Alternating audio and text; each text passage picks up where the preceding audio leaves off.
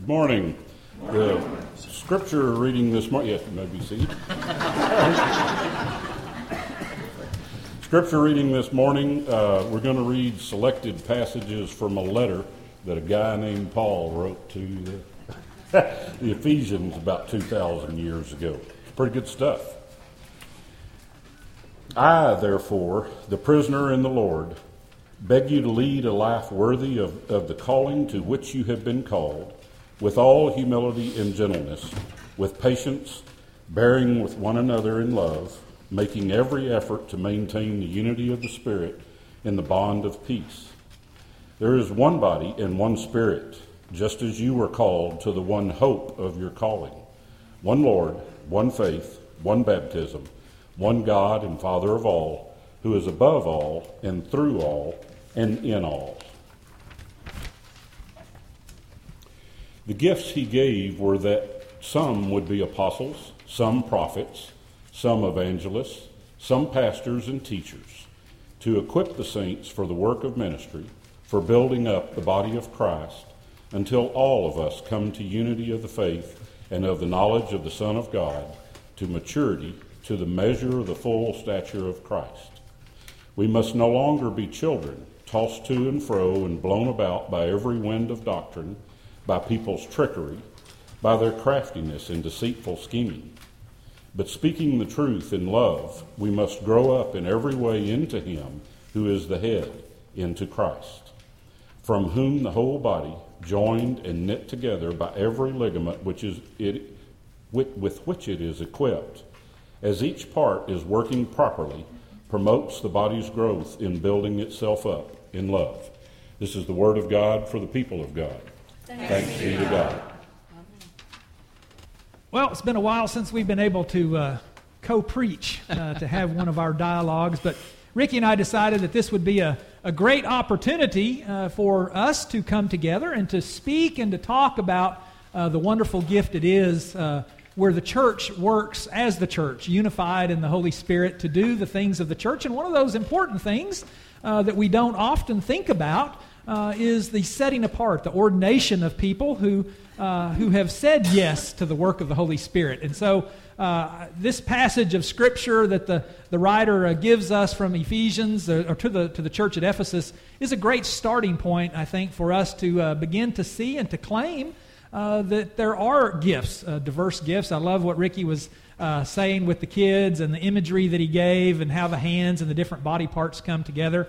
But I think it's safe to say that not only do we have this passage of Scripture and many more like them, where the writers of those letters, those parts of the Bible speak to what we try to figure out is how the church organizes itself to do ministry.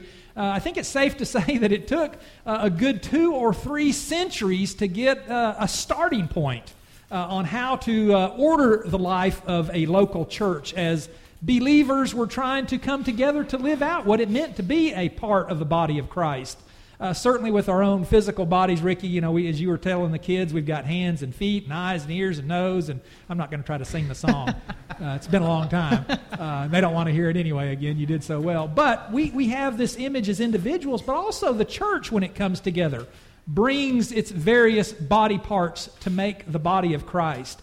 And so, Ricky, I want you to kind of, if you would, just share with the congregation what you're hearing this letter writer tell the church, how that has spoken to you over these years, because for most of us in ordained ministry, it's not relatively new. It's something that God has placed on our hearts.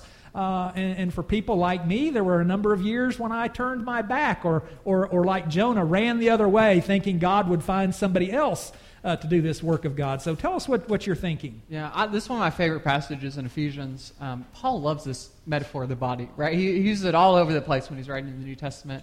And if we really take him seriously at this metaphor, then we come to realize that one of the primary places that we interact with Jesus is only when we're all gathered with each other. Right? If only us all together are the body of Christ, I can only bring my hand part, and you can only bring your knee part, and someone else can only bring the ear parts, and someone else can only bring the mouth parts, then it's only when we're together as a body that we really get to come face to face with Jesus. And honestly, that's been my call story throughout my life, is that time and time and time again, the place where I have most clearly heard the voice of God in my life is through the voice of the church.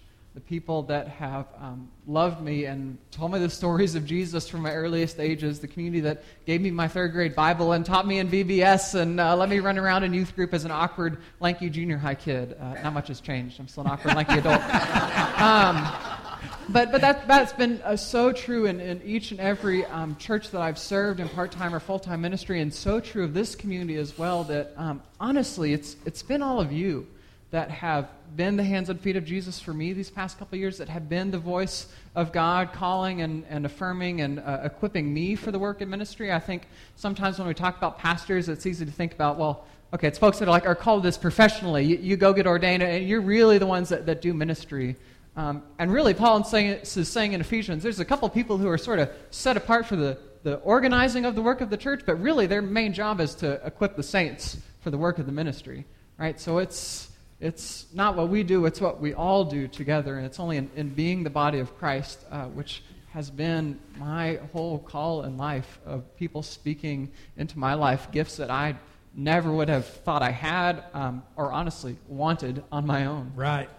There's this long-standing tradition. We go back into the letter that Peter wrote to the church where he talks in terms of the priesthood of all believers, meaning that we are all priests. Not in the sense of ordained priests, but priests serving the body of Christ, serving as the body of Christ, and doing these very important tasks that the body needs to do. And so, there are some obvious things that the church does. It typically opens its doors up for gathered worship of the community of believers, hoping that people seeking something, answers to questions or challenges in life, come to be a part of that, find a way to get or a foothold for a beginning in a life of faith. But then there's these other things that happen behind the scenes, like business meetings and opportunities to share one-on-one with people in their celebrations, their joys, but also in their challenges. And so, when we think in terms of ministry, ministry is really all of us. We're all called to be a part of this ministry, even as a heel or even as an elbow. If we see ourselves as that part of the body, we are all needed, necessary to bring the fruits of God's kingdom to bear. And that's what the church is called to do. In that first century of the early church, the early apostles had to figure out, how do we make this work? We've seen Jesus. We lived with Jesus. They were a part of the resurrection story firsthand, and they began that difficult and challenging work of organizing other disciples to go and to spread the good news of Jesus Christ in the world. And so it became early on, especially with the loss of Judas Iscariot, that there needed to be other people that were doing this work. And so the church had to set out patterns of how to identify, if you will, one of the parts of the body being the mouthpiece. Who will be able to publicly, you mentioned the word professionally, from a vocational standpoint, in other words, a way of life, who can be that mouthpiece? Who can be the parts of the body that help us organized, stay focused? And so the church moved into this setting apart of people. And so that's what we talk about ordained ministry being. It's somebody that has been set apart to do often a challenging job. In the early sense of the Bible, when the prophets were God's mouthpiece, they were set apart to remind the people of God's word for them in their lives and how to be faithful and fruitful in that living. And so you and I, as people been set apart by the church that also is a part of the body and filled with the Holy Spirit and giving gifts of discernment and encouragement and nurturing capacity, you are a vital part of the persons that are set apart for ordained ministry. And so tell us a little bit, Ricky, about where these days with the United Methodist Church and the ordination process. Give us a little glimpse of what you have been challenged with. Help Mariah as she moves deeper into on the pursuit of the call to ordained ministry. Tell us what you all are facing. Yeah, I want to reiterate what you kind of mentioned in your prayer too. It's from literally these pews that we come out of, right? And this church in particular has a long history in recent years of being a teaching and an equipping and a lifting up congregation from folks like myself and Zach Landis to Mariah and Valerie Sewell. Folks, I'm sure you would say in your ministry, the ways that this church has built you up into someone that you were not when you first came here, right? Mm-hmm. It is the work of the church that raises us up. And I think, as a ripe old 27-year-old entering into like the next 45 years of full-time ministry, I'm just convinced that the next 45 years are going to look nothing like anything I've known. That's the reality for us entering into this, and yet there's some deep truths, like there will be continue to be local communities of people who deeply long to follow in the footsteps of Jesus and deeply long to have their lives transformed in a powerful way, for the love of God to be spoken in their lives, to hear God loves you and there really is nothing you can do about it. For us to teach that to our children from the youngest ages, that community will be the constant. It's the body of Christ that throughout the ages, throughout the last 2,000 years, has been the same. Although we've changed and we look different and the way we gather looks different and the kind of music we sing looks different over the past 2,000 years, the body of Christ remains the same. And it is, Paul says, it's love that binds us together, right? It's like the ligaments, it's the sinews and the binds and the blood that runs through the body. Love is the binding tie for the body of Christ, and that is what holds us steady. Right. And the work of the Holy Spirit to help us, to help future folks that are being called to ordain ministry. I read a story this week. Bill Crowder told a story of one of his best friends. He said it was his best friend in Bible college. His name was Macaulay Rivera. And he said Macaulay had two dreams in life. One of the dreams was, of course, to marry his sweetheart, Sharon. And the other dream that the Lord had put on Macaulay's heart was to start an inner city church in Washington, D.C. And he said in the month before they were to graduate from Bible college, Macaulay and Sharon were killed in an automobile accident. So at graduation, obviously Macaulay wasn't going to be there to walk across the stage, and the college president stood up and asked all of the students and the folks there, they said, now Mac is gone. He's gone. Who will continue in that dream of starting an inner city church in Washington, D.C., that dream that Mac lived for? And Bill Crowder said at least 200 students stood up when the college president asked him, who will take Mac's place? Well, friends, we as itinerant United Methodist pastors, we come and go. We come and we hope that we bring God's Word and that we help understand the power of the Holy Spirit. But others are needed for ordained ministry. Mariah has said yes. Valerie has said yes. Ricky said yes. Zach said yes. You have a long history of helping set apart people for ordained ministry. And that work is a beautiful work. A group of people meeting together, helping ask questions, theological questions, spiritual questions, the work of the church, and to be Spirit-filled about it and to help persons say yes to the call God has placed. Ricky, I've heard him say this before, that if it had not been for the church, for the words coming out of other people's mouths, affirming in him what God had placed, we always kind of have these doubts. Am I okay for this? Am I cut out for this? Can I do this joyous work that God has called me to, but this work that sometimes can be a real challenge? Does anybody have challenging people in your lives? As clergy, we are not exempt from challenging people in our lives. You never know. Now, oftentimes on Sunday, it's such a blessing, it's a joy, but you never know what's going to happen Sunday night or Monday morning. Who's going to walk into your office? Who you're going to run into at the gas station? Who is going to place a challenge? But yet God has placed this on our hearts. And I'm hoping and I'm praying that the church realizes that God is using you. You are parts of the body. You are instruments of helping the church call and set apart future pastors. And so our work isn't over because we congratulate Ricky this week during annual conference on his ordination. One of my favorite pastors, theologians to read is Frederick Buechner. And he talks about his own call to ministry story when he was a young man. And he writes a story about sitting at a dinner table with some folks, and this woman from down the table says, "So I hear you're going into ministry." She says from this long table, "Was it your own idea, or were you poorly advised?" And Buechner writes, he says, the thing that she couldn't have heard even if I could have said it was that it wasn't really an idea at all.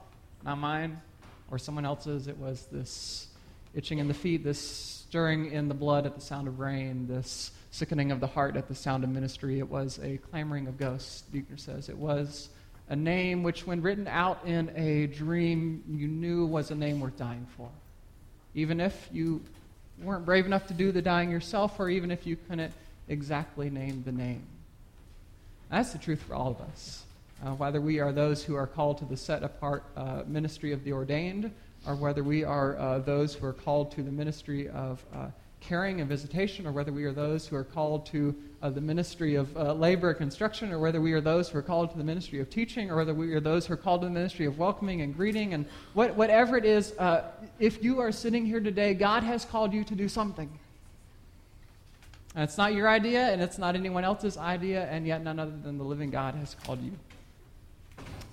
One of the things I think I know in my experiences and from following a tradition of pastors, at least in the United Methodist Church, is we believe that when Jesus Christ is present with us, that we can overcome barriers.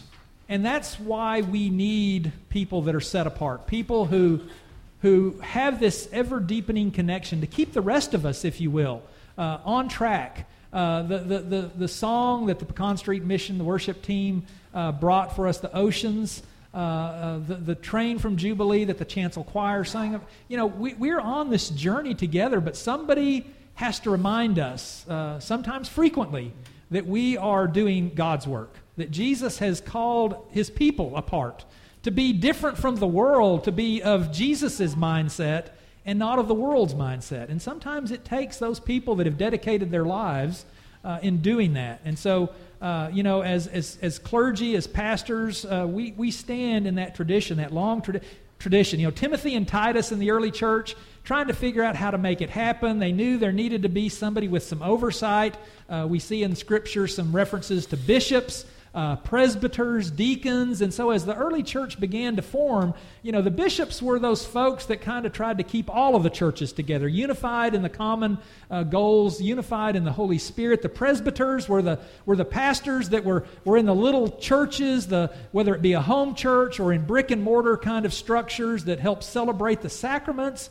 And the deacons were those who were called to a lifetime of servant ministry, of serving in their capacities, wherever that might be, in their workspaces, in the church, of course, but out in the world. And so we have emerged over 2,000 years into sometimes a lethargic beast, if you will, as a church, but still filled with people touched by the Holy Spirit, seeking that greater life in Christ, and calling out people to help order the life of the church. People that have said yes, people that are being set apart, people who will have not just the hands of a bishop rest upon you on Monday night at annual conference, but that bishop represents the unity of the church. And 2,000 years of faithfulness, calling people out and then sending them out into the world to not just preach the Word of God, but to be Christ for others and to help order the life of the church. Thankful for you, your hard work. Especially thankful for this church and its ways of raising up pastors, of nurturing pastors, sustaining them in good times and bad times, but for being willing to say yes as believers, as followers in Jesus Christ and where He's leading us. Amen to this church, amen to the work of God, and amen to the future our church has. In the name of the Father, the Son, and the Holy Spirit. Amen. Amen.